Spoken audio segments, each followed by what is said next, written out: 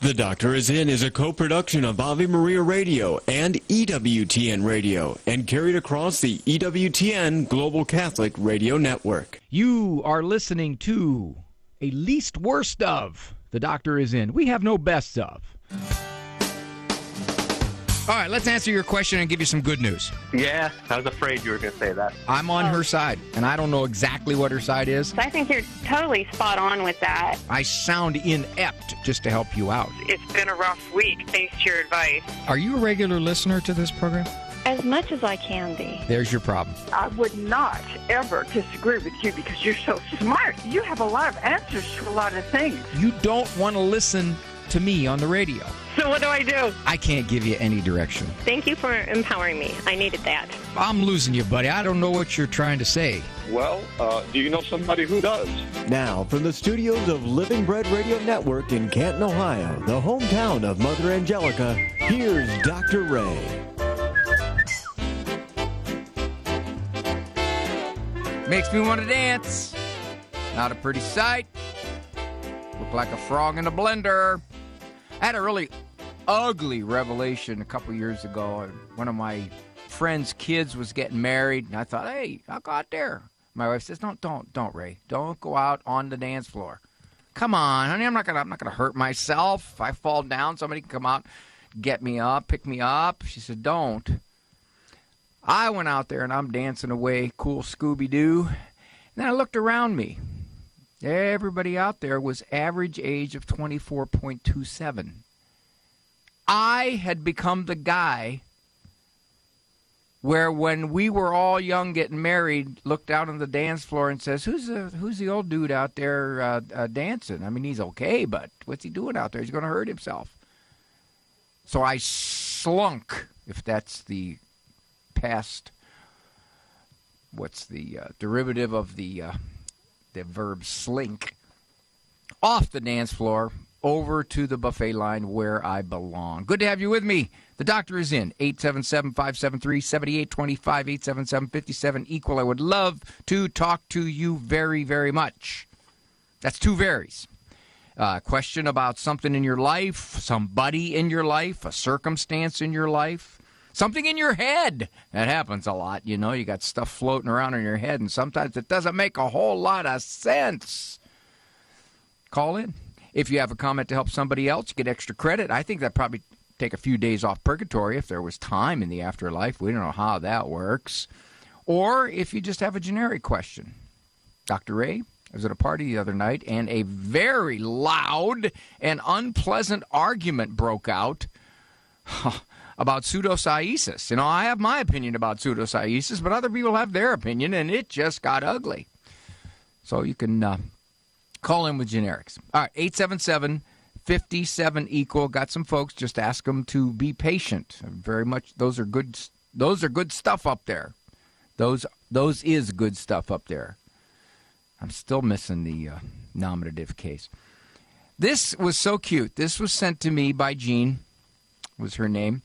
I did an opening monologue one time about the good scissors, that my mother had the good scissors, you know, up in a shrine glass case next to our Blessed Mother, and Scotch tape. And you just didn't use the good scissors. Don't cut paper with the good scissors. So this was sent to me.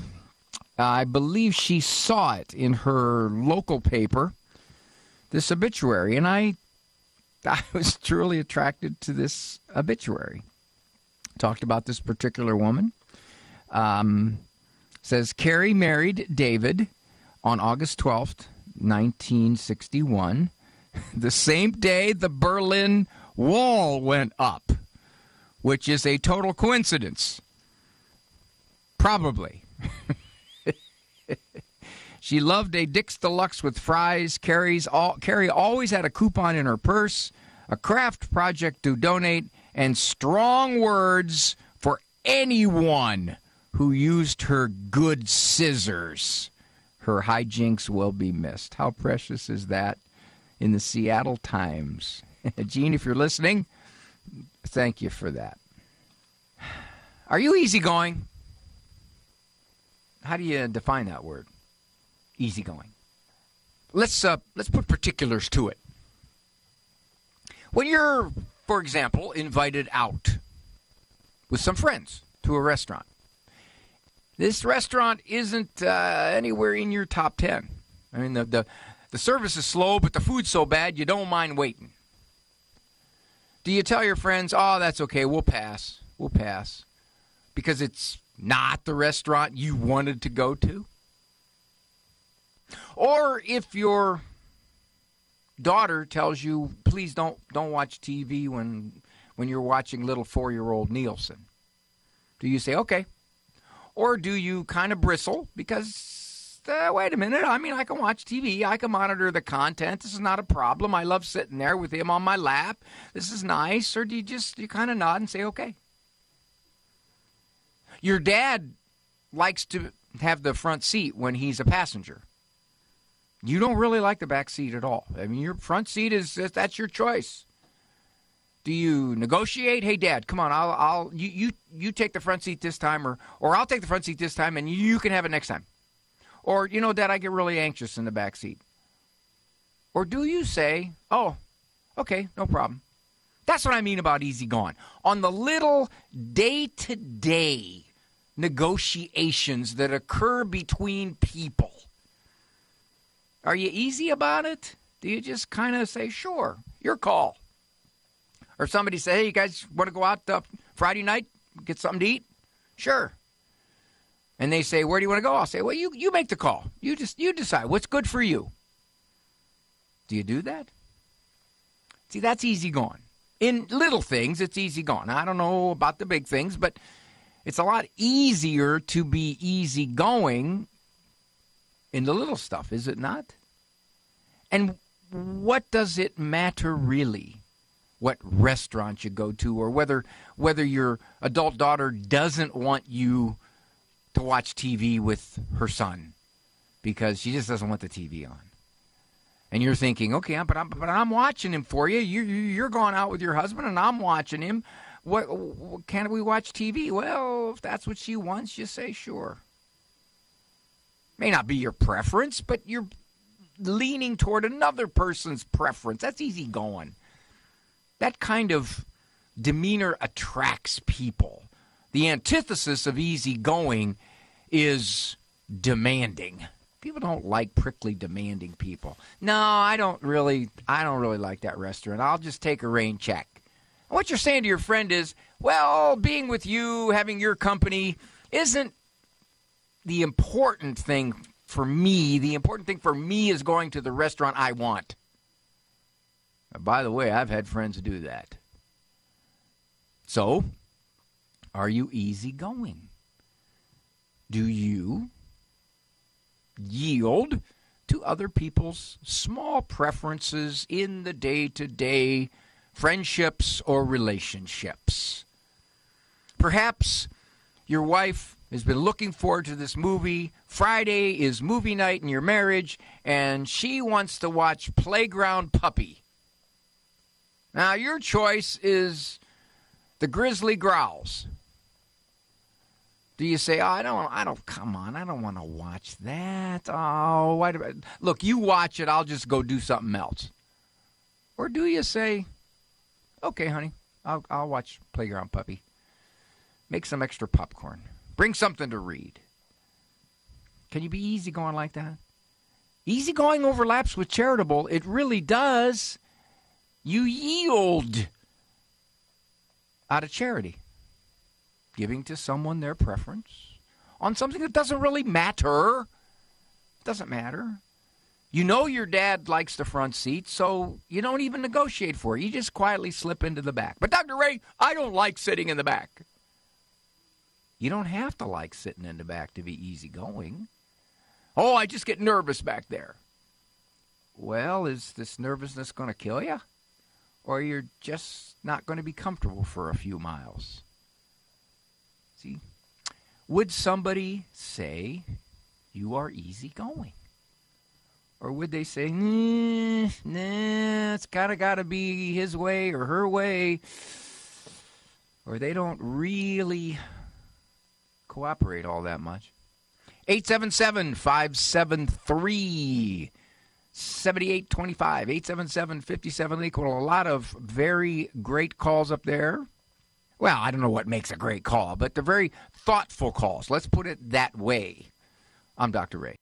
Hi, friends. Janet Williams here. Join me every Wednesday on Women of Grace Live as I welcome New Age researcher and blogger for Women of Grace, Sue Brinkman. Sue and I will be talking about all the wacky things that could distract you from your faith. Psychics, yoga, Reiki, crystals, acupuncture, Ouija boards, tarot cards, and astral traveling are just a few of the stranger things we discuss. That's why we call it Wacky Wednesday. So join us tomorrow at 11 a.m. Eastern on EWTN Radio.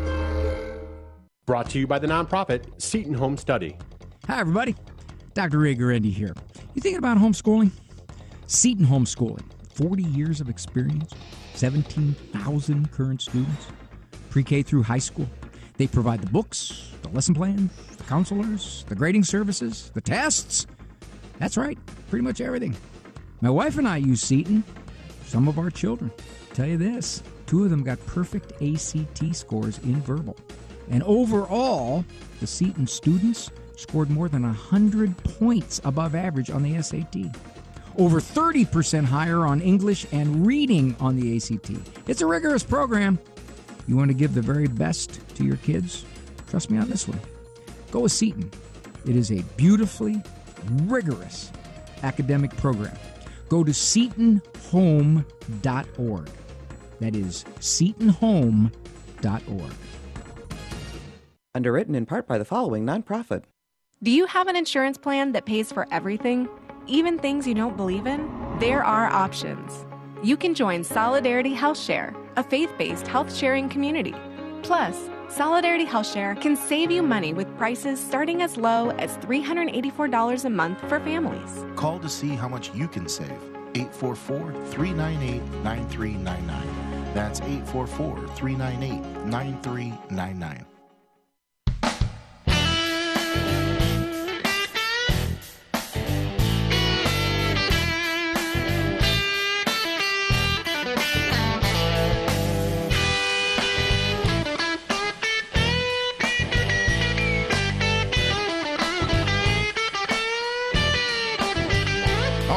Keep listening to that. I like that. Like that a lot. Thanks for joining me, Dr. Ray here. Those of you waiting patiently, I make you a commitment. If you wait patiently, I will be with you. Ashley from Iowa. She heard me talking with Teresa today, I think. Hi, Ashley. Hi, Dr. Ray. Yeah, I had to give you a good old-fashioned attaboy, Dr. Ray. You can't say attaboy. You have to say attaperson. Attaperson. Okay, attaperson. Right. So yeah, my question was to kind of continue on with your topic. I'm new to the term of relativism. And for your listeners, I looked it up. The definition is relativism is the belief that there's no absolute truth, only the truths that a particular individual or culture believes. So basically, right or wrong becomes subjective. Well, if there's no God, there's no absolute truth. Sure. You have to have God. But it's amazing how many Christians I know that are relativists. And so I didn't know how to kind of confront them on that without sounding like a Pharisee. Don't confront. Sound like a therapist. Try to get them to explain to you why they think the way they think. For example, I had a friend recently do the cliche of, well, I'm personally opposed to abortion, but who am I to tell somebody else what they can do? Now, at that point, I figured, okay, let's get her to explain her position. I said, why are you opposed to abortion? For yourself. Well, it's a baby. Okay, it's a baby. Then it's not a baby for another person? Well, I can't tell them what to do, even if it's a baby. Well, that's not my body. Okay. Then if somebody wants to own a slave and the other person says, that's okay with me, would you then say I can't tell them what to do? In other words, you're just trying to get them to talk out loud about why they hold the position they hold. My experience has been, Ashley, that when most people utter a lot of relativistic moral cliches, they've not thought them through. Not thought them through at all. All they're doing is just reiterating what the culture has pounded into their head without any kind of critical thinking whatsoever. And when you get them to explain it out loud, while you're doing it, they'll get stubborn. But maybe when they leave you, they'll realize I didn't make a whole lot of sense. That's what I would do. I would just try to say, okay, tell me why you think that way. How did you come to that conclusion? And typically what you'll find is that their conclusion is basically cultural cliche. I had a woman one time when I was working out, and her point was that women are totally equal to men in every aspect, including physical. And that, in fact, no woman should be upset. No woman should be at all feeling like they can't be exactly equal to what a man can be equal to. So somebody there said something that was, at one time, never would have been considered offensive, but this woman took offense to it. And I asked her, I said, well, if in fact women are indeed strong and virile, why did you get upset over a word? And she looked at me like, shut up. But I don't know. I just asked the question, that's all. And then I proceeded to lift 3 times as much as she could lift. I like it. All right. You're just kind of approaching it with humility. Yeah. Do you have any good books that you'd recommend on humility? And, well, I sometimes wonder how long I got to keep a person on the line before they ask about one of my books. I've been noticing it's taking longer and longer. I have 2 books that might help you. One is called Thinking Like Jesus, The Psychology of a Faithful Disciple. And the other one is called Jesus, the Master Psychologist. Listen to him. Both of them are signed and on my website. Perfect. Thank you, Dr. Ray. All right, let you go. Ashley. Thank you so much for your time and everything that you do. Thank you. Bye. All righty. What else we got here? Josephine from Ohio. This is a long standing situation for poor Josephine. Hi, Josephine. Yes, hi. You had a son who passed away long ago at 9 months. Yes. How long ago? Actually, I'm 61 right now. He would be 36. It's been quite some time. Just to give a little background so you understand my question better. I was raised Catholic. I had ADHD, harsh judgment and abandonment issues. Now I'm 61. I've been going to a therapist for many years, and here recently every week for over 3 years now. I do God's work every day, earning my crowns with a childlike spirit. My difficulties, well, now I have been diagnosed with borderline personality disorder, and I struggle with self-image and abandonment issues still to this day. But Josephine, I'm going to cut you off. Josephine, I'm going to cut you off because you are seeing a therapist. And my rule is, and I think this is a rule of ethics, I cannot comment or give you any thoughts because your therapist is the person that you need to go through for all this. And I'm sure you have, and you might be wanting to hear a little bit of another perspective, but because you're seeing somebody and that person knows you way more than I do, that's where you should go with this, my dear. So I can't give you any thoughts, but I do appreciate your call, and you run this by your therapist. Thank you, Josephine. Julie is a pa. I don't know. Oh, no. Sorry. Julie's calling from Pennsylvania, PA. Hi, Julie. Hi, Dr. Ray. How are you? All right, look, I don't ask this, and I probably can't, but if my suggestion saves you any money, I think I should at least get like 10% of that. Yes, you should. I think, I think you need to keep track. So my question is, I called in a few months ago to talk to you, but I got the tail end of your show, so I didn't really get that much insight. My question to you is, me and my husband started off our marriage living with my mother-in-law, and it was sort of multifaceted. She lost her husband in 2020, and she can't afford to live where she currently is living by herself. And as well, we both have, school loans and stuff like that. So it was a matter of to be able to get past our school loans. We're looking to move out of where we're currently living, but there's definitely issues in the sense that my husband's an only child, and his dad left years ago and has always had to pick up the pieces financially for his mom because his mom just constantly spends. And he's always had to help keep a roof over her head and everything.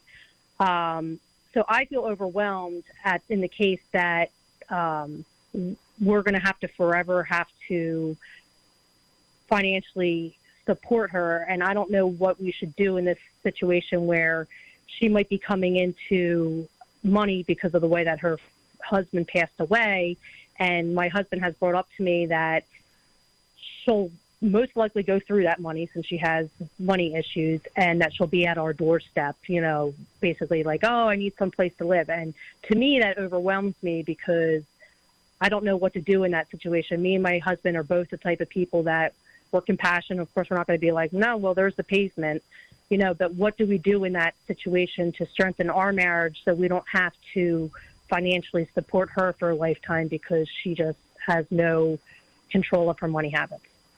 Julie, you don't want to do this, but does your husband want to do it? He doesn't either, but at the same time, we're both not the type of people to be like, well, we're like, okay, well, we would have to temporarily take her in, but say, here, you have to find something and move out. And it's just, we don't know what to do in this circumstance that even if she comes into a bunch of money, she squanders. What if you told her beforehand? I've gotten in fights. Your husband's got to talk to her, not you. You got to stay out of it. My husband has to talk to her? Yeah, she'll take it from her son better than her daughter-in-law.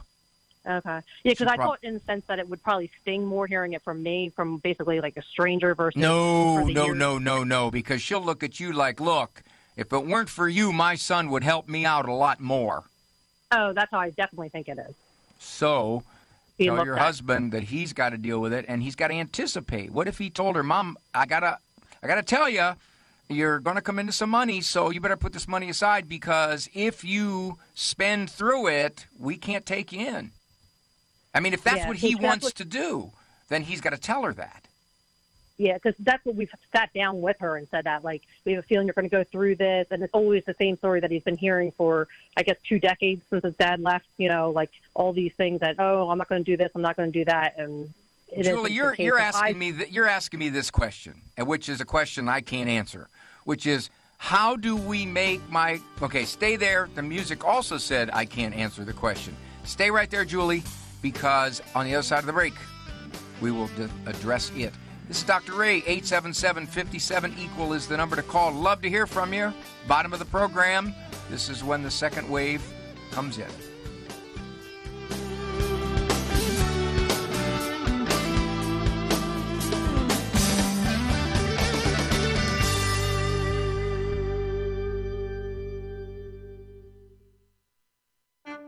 Father Benedict Rochelle. I'm going to tell you about the most abused woman I ever met in my life. You know her name as Roe, as in Roe versus Wade. I talked to Roe. This woman is a great penitent. This woman is a humble person who was deeply hurt.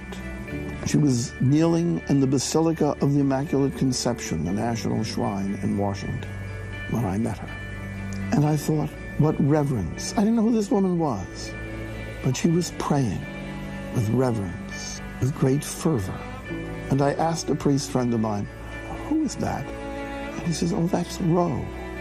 God is not mocked. This woman was abused by those who propagate the killing of children. The people you know and trust are on EWTN. Miracles are miracles because they're different than regular daily life. A miracle is a reminder that something beyond nature can act within nature.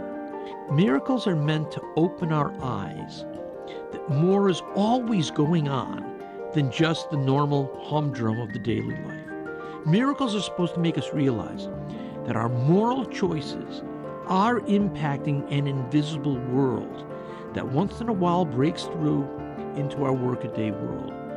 The Blessed Mother predicted the miracle of the sun, and she made it clear that she was using it as proof of the truth of her message. In other words, when the sun stops dancing and you get back to church, to work, to home, remember what's at stake when you pray the rosary. Cresta in the afternoon, weekdays at 4 Eastern on EWTN Radio. Hi, everybody. This is Dr. Ray. You are listening to a least worst of. The doctor is in. We have no best of, but this is truly one of our least worst.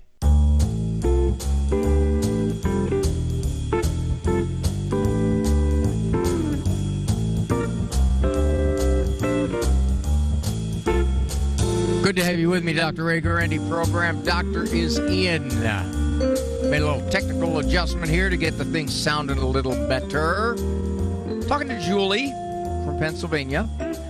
For approximately 20 years, she and her husband have financially, I don't want to say supported, but it sounds like at least semi-supported his mother, which on one hand would be a charitable thing to do, except, according to Julie, she is very much, I don't know if I'd use the word extravagant, but let's just say irresponsible with money.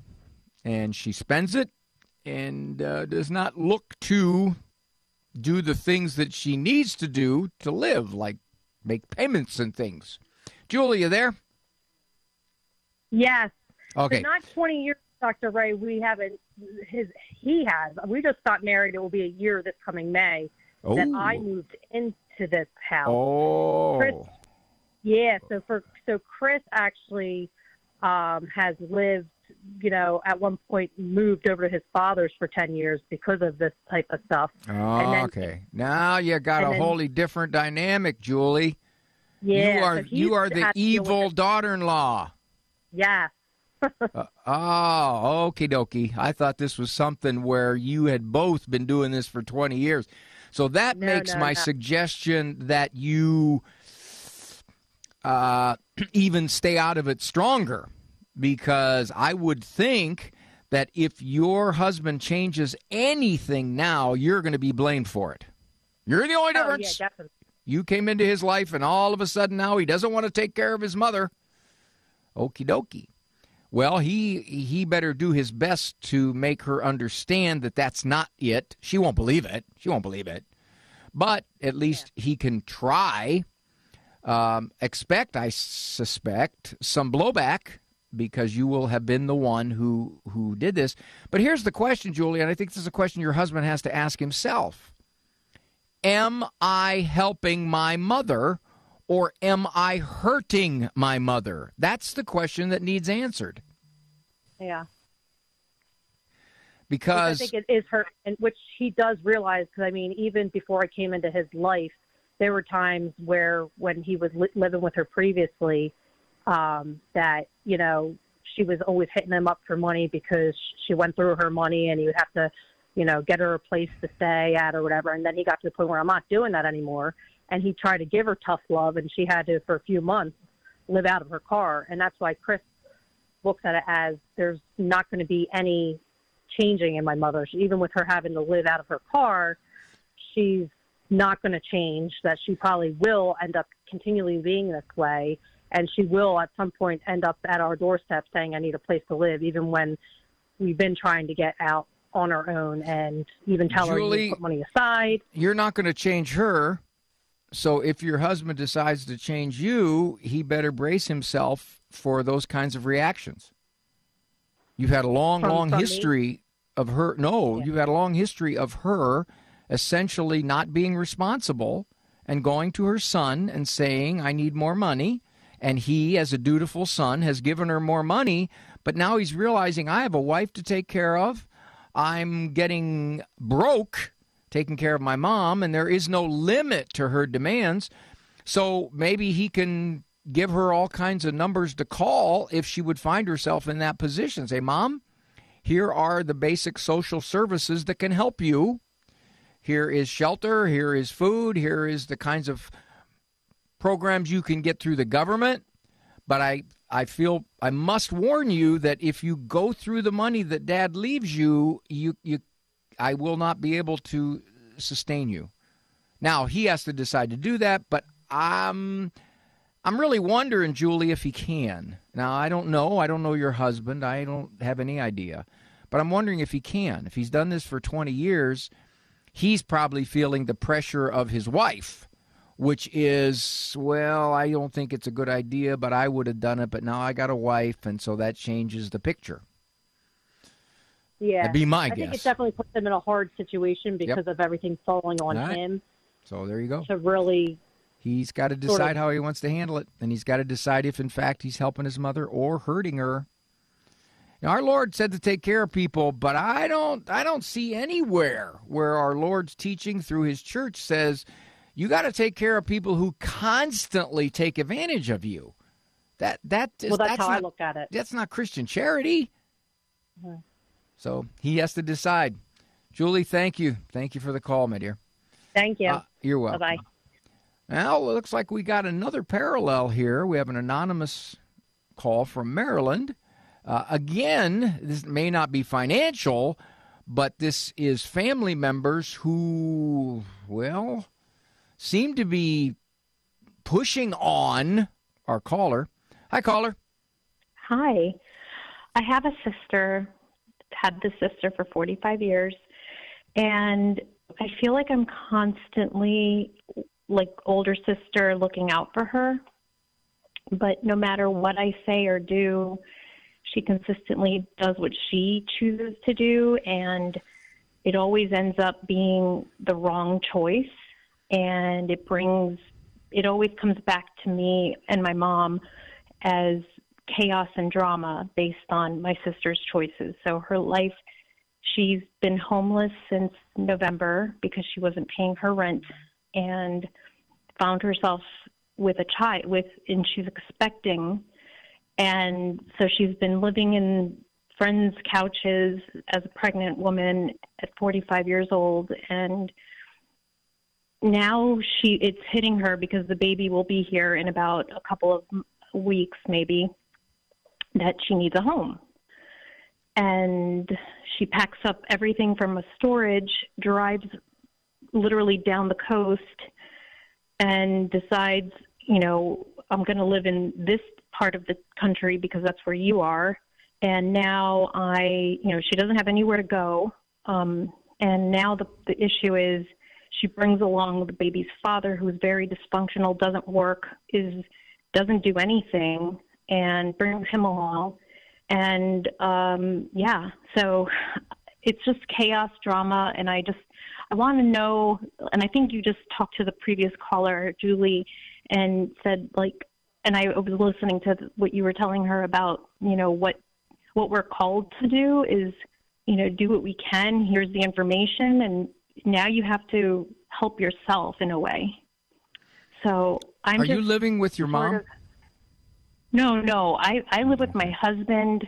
We moved away from all this chaos and drama, to be calm and peaceful, and do our own life. And she constantly it's like what do you think of this? What do you think of that? But it's always after the fact, after everything is chaos and drama.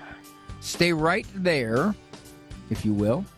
And we'll give you some thoughts on the other side. This is Dr. Ray, 877-573-7825. 877-57-EQUAL. I'd love to hear from you. Keeping in mind, you call anytime during the program, you have pretty close to an equal chance of getting on. So even if you call late, still got a chance.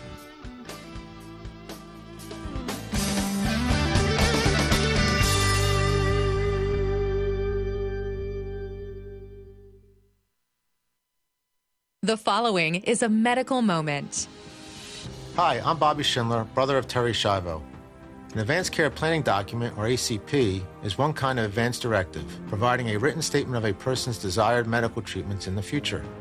A recent study titled, What's Wrong with Advanced Care Planning, concluded that there is a gap between hypothetical scenarios and real-world decision-making. Another study found that 80% of emergency room physicians misinterpreted an ACP as a do not resuscitate order. Another issue is that any disagreement between medical professionals and the patient's healthcare agent regarding specific ACP language may undermine the patient's ultimate wishes. Your best bet is never to sign an advanced care planning document, such as a PULSE form when admitted to a hospital. And make sure your healthcare durable power of attorney has a provision which invalidates any previously signed ACP. This medical moment brought to you by MyLifeAngels.com. Catholic Connection with Teresa Tomeo. We are in an age where the culture is taking over so strongly, and we need to be effective communicators. One-on-one, online, in interviews, phone conversations. Doesn't mean that every person is going to have a degree, that every person is going to know how to do a podcast, but we need to first form ourselves in prayer and know the faith, and then at least know something. If we're going to be evangelizing and out there on whatever platform on a regular basis, but are we making sure that we are doing it to the best of our ability? Prayerfully, but also in a way to communicate effectively. How do we get that message across? How are we approaching people? Are we being kind? Are we giving them accurate information? Catholic Connections, Teresa Tomeo. Weekdays, 9 a.m. Eastern, on EWTN Radio.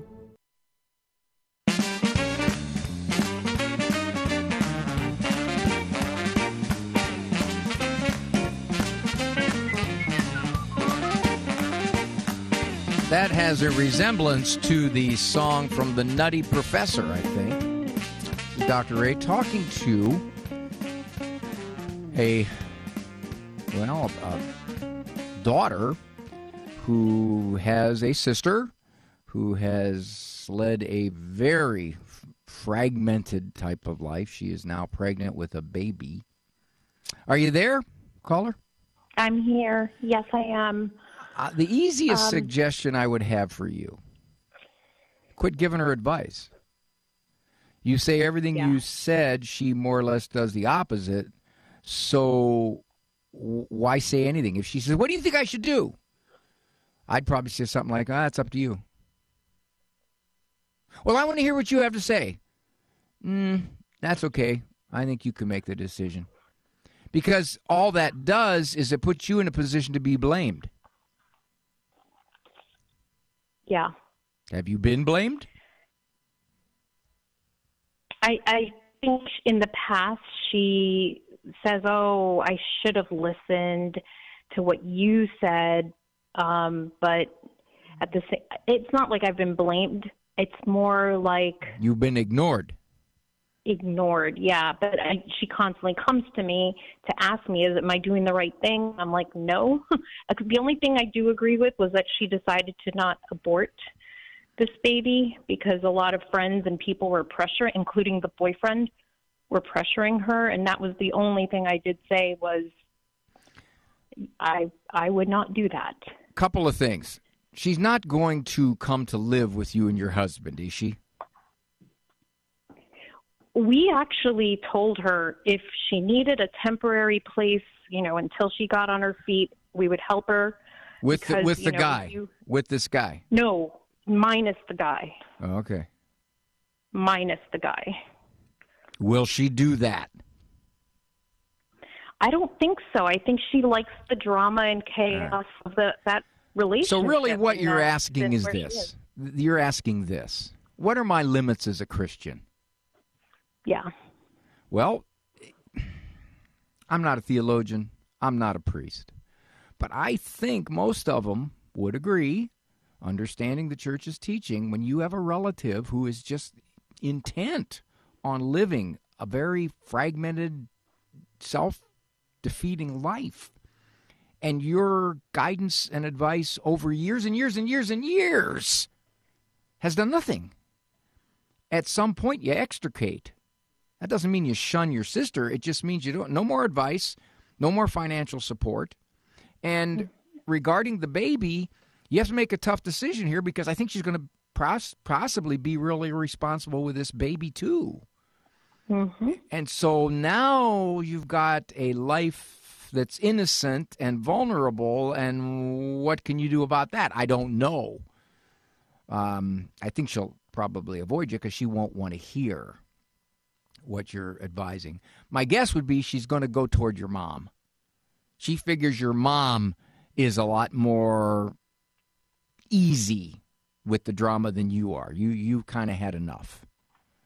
Yeah. But mom is looking at it. This is my daughter. I got to try to save her somehow. And even though she's 40 years old or whatever it is. And 45. 45. So your mom is still trying to fix her. And I think your mom will just continue to do that. And there's not a whole lot you're going to do about it, my dear. We have such a hard time as Christians basically saying, I'm done. I can't do anything more. I am limited. I am stopped. There is no more I can do to make this situation better. Our Lord couldn't get most people to follow him. Yeah, it's so interesting because the more I tell her, go to the church, go to confession, go back, get the sacraments, help, get. The only one who can carry this right now is Jesus and you. Did you hear what you just said? That I can. The more I tell her, the more I tell her. Yeah. That stems from a belief that somehow if I say it 137 times, it's finally going to sink in. Yeah. Yeah, and I think at some point you say, I've learned my lesson here. She's going to do what she wants to do, and I'm either going to be ignored or she'll do the exact opposite. She doesn't want to hear it.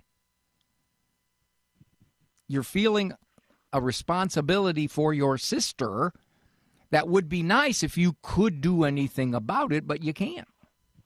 And I'm finding that's so much common to Christians nowadays. We just feel like we're supposed to fix it. My shift is actually now, I told my mom today, I said, I think I'm more worried about the baby at this point because I know it's going to be, he will be in a really bad situation. And now that's like what's pulling my heartstrings. Well, a lot of it's going to be what you know about the situation. You may not be able to know anything about it. She may not tell you. And what she does tell you is going to sound glowing in roses. Yeah. That's the problem. You're not there, so you can't know. Unless she completely melts down and realizes, I can't take care of a baby, it's driving me crazy. Then you can perhaps guide her through potentially an adoption process or something along those lines. But until then, you're stuck with what she tells you.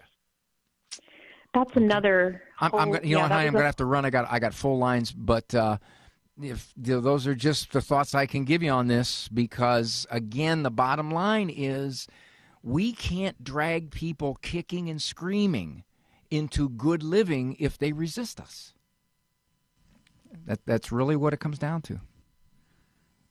And I don't know how much more emotional energy it's gonna take from you.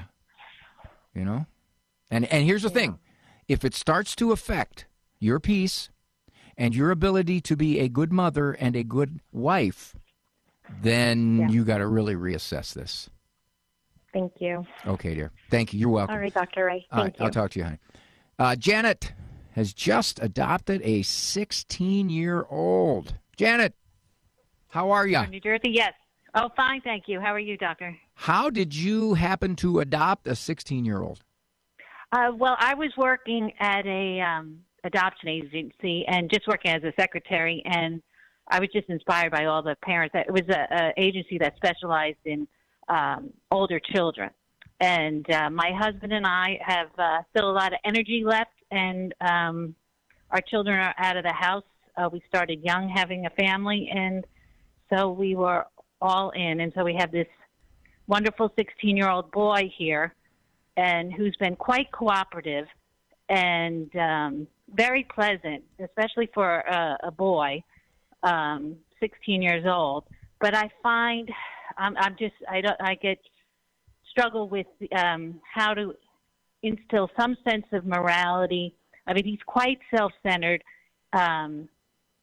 You know, it's just water off a duck, any teaching on caring about other people, etc. And I mean, we take him to church with us every week. I have no instruction, like formal instruction going on. He says he's a Baptist, which means, you know, really nothing to him. He knows he believes in Jesus, but nothing really required of him. Probably your best move is to find some things that together you can read about the faith and why it makes sense. There's a ton of great books out there that explain the faith logically, that defend the faith logically, to explain the morality of the faith. Recognize, Janet, that he's had nothing. So for you to say... he's been raised like wolves, nothing, Right. fending for Right. himself. Exactly. So given that, all you can do is expose him to it. You can't find some magic that's going to make him accept it. You can expose him to it. I get that today. I get that. And but and next week is Holy Week, and you know, my husband and I go to Holy Thursday, Good Friday. What he goes? Can I take him to? He goes. He's in your family. He goes. You're our son. We would have this to our son, whether he's our son at age 16 or whether he was our son at birth. This is how we live as a family. I don't expect you to necessarily understand it. I can explain it to you. We're going to explain it. We're going to read about it, you and I. I would start him, you and he, on a journey to understand and explain the faith. And here's why you believe it. Started out with just the existence of God. Go to Father Spitzer's website, where he has a lot of programs for kids his age who need to be exposed to the great scientific evidence for Christ, which is critical. Right. So he just seems to have no interest in it. It's like he says, he just declares I'm a Baptist. If that's your thing, he doesn't have to have an interest. I'm a Baptist. Mom, he doesn't have to have an interest. You're going to say this is our home, and we're together we're gonna do this. You're basically saying, how can I make him interested? I don't know if you can make him interested. You can expose him to it. That's what you can do. Right. That's what I would do. I got to run. I'm way past break. This is Dr. Ray. This program is brought to you in part by MyLifeAngels.com. My Life Angels provides peace of mind by notifying you the moment a loved one enters an emergency room. Right on your smartphone, you'll have instant access to everything needed, including all legal documents, to ensure you are empowered to protect their life-affirming wishes.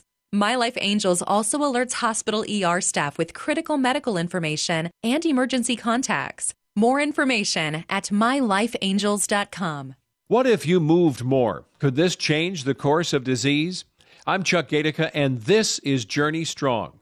Dr. James Hicks of the University of California says that exercise not only helps prevent disease, but it can actually alter disease trajectories.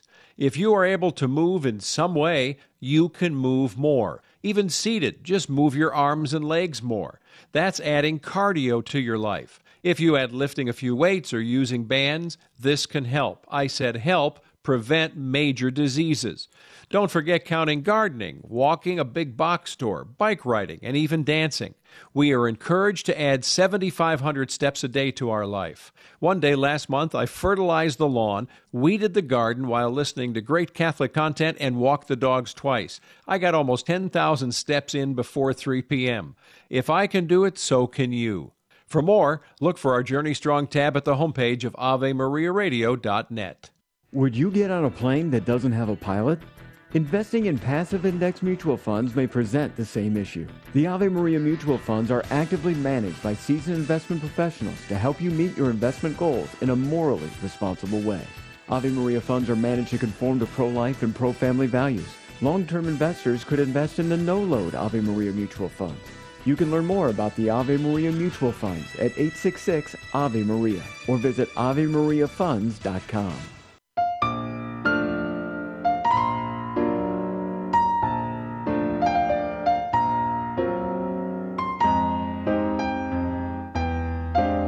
Yikes, you're putting me to sleep with that one, Andrew. I don't know where you got that one. Yow. Sounds like a little kid doing a piano solo. Susan from Michigan has a niece that is very ill with Lyme disease, and insurance doesn't cover the traditional meds. Hi, Susan. Hello? Why don't they cover the meds for it? It is, from what my niece has gathered and regular medicine, the CDC is really not recognizing it as something that can be, I don't know, conventional medicine just doesn't do anything. She is on Medicaid. She had to go on Medicaid because she had to leave her job because of the debilitatingness of this disease. It's affected every part of her body. Oh yeah, chronic Lyme's can really take a toll. The only protocol is antibiotics with regular medicine. Long term. Yeah. She has no idea when she was infected. It's probably been years. And the only people who are treating her are unconventional medicine, and it's all out of pocket. Does she, I assume, can't afford that? She cannot afford it. Nobody can afford it. How much is it? It's thousands of dollars. It's affecting her nervous system. It's affecting her legs. It's affecting her teeth. Does she have Does she have family? All right, she's an only child. She's got a mother and a stepfather, and then no siblings.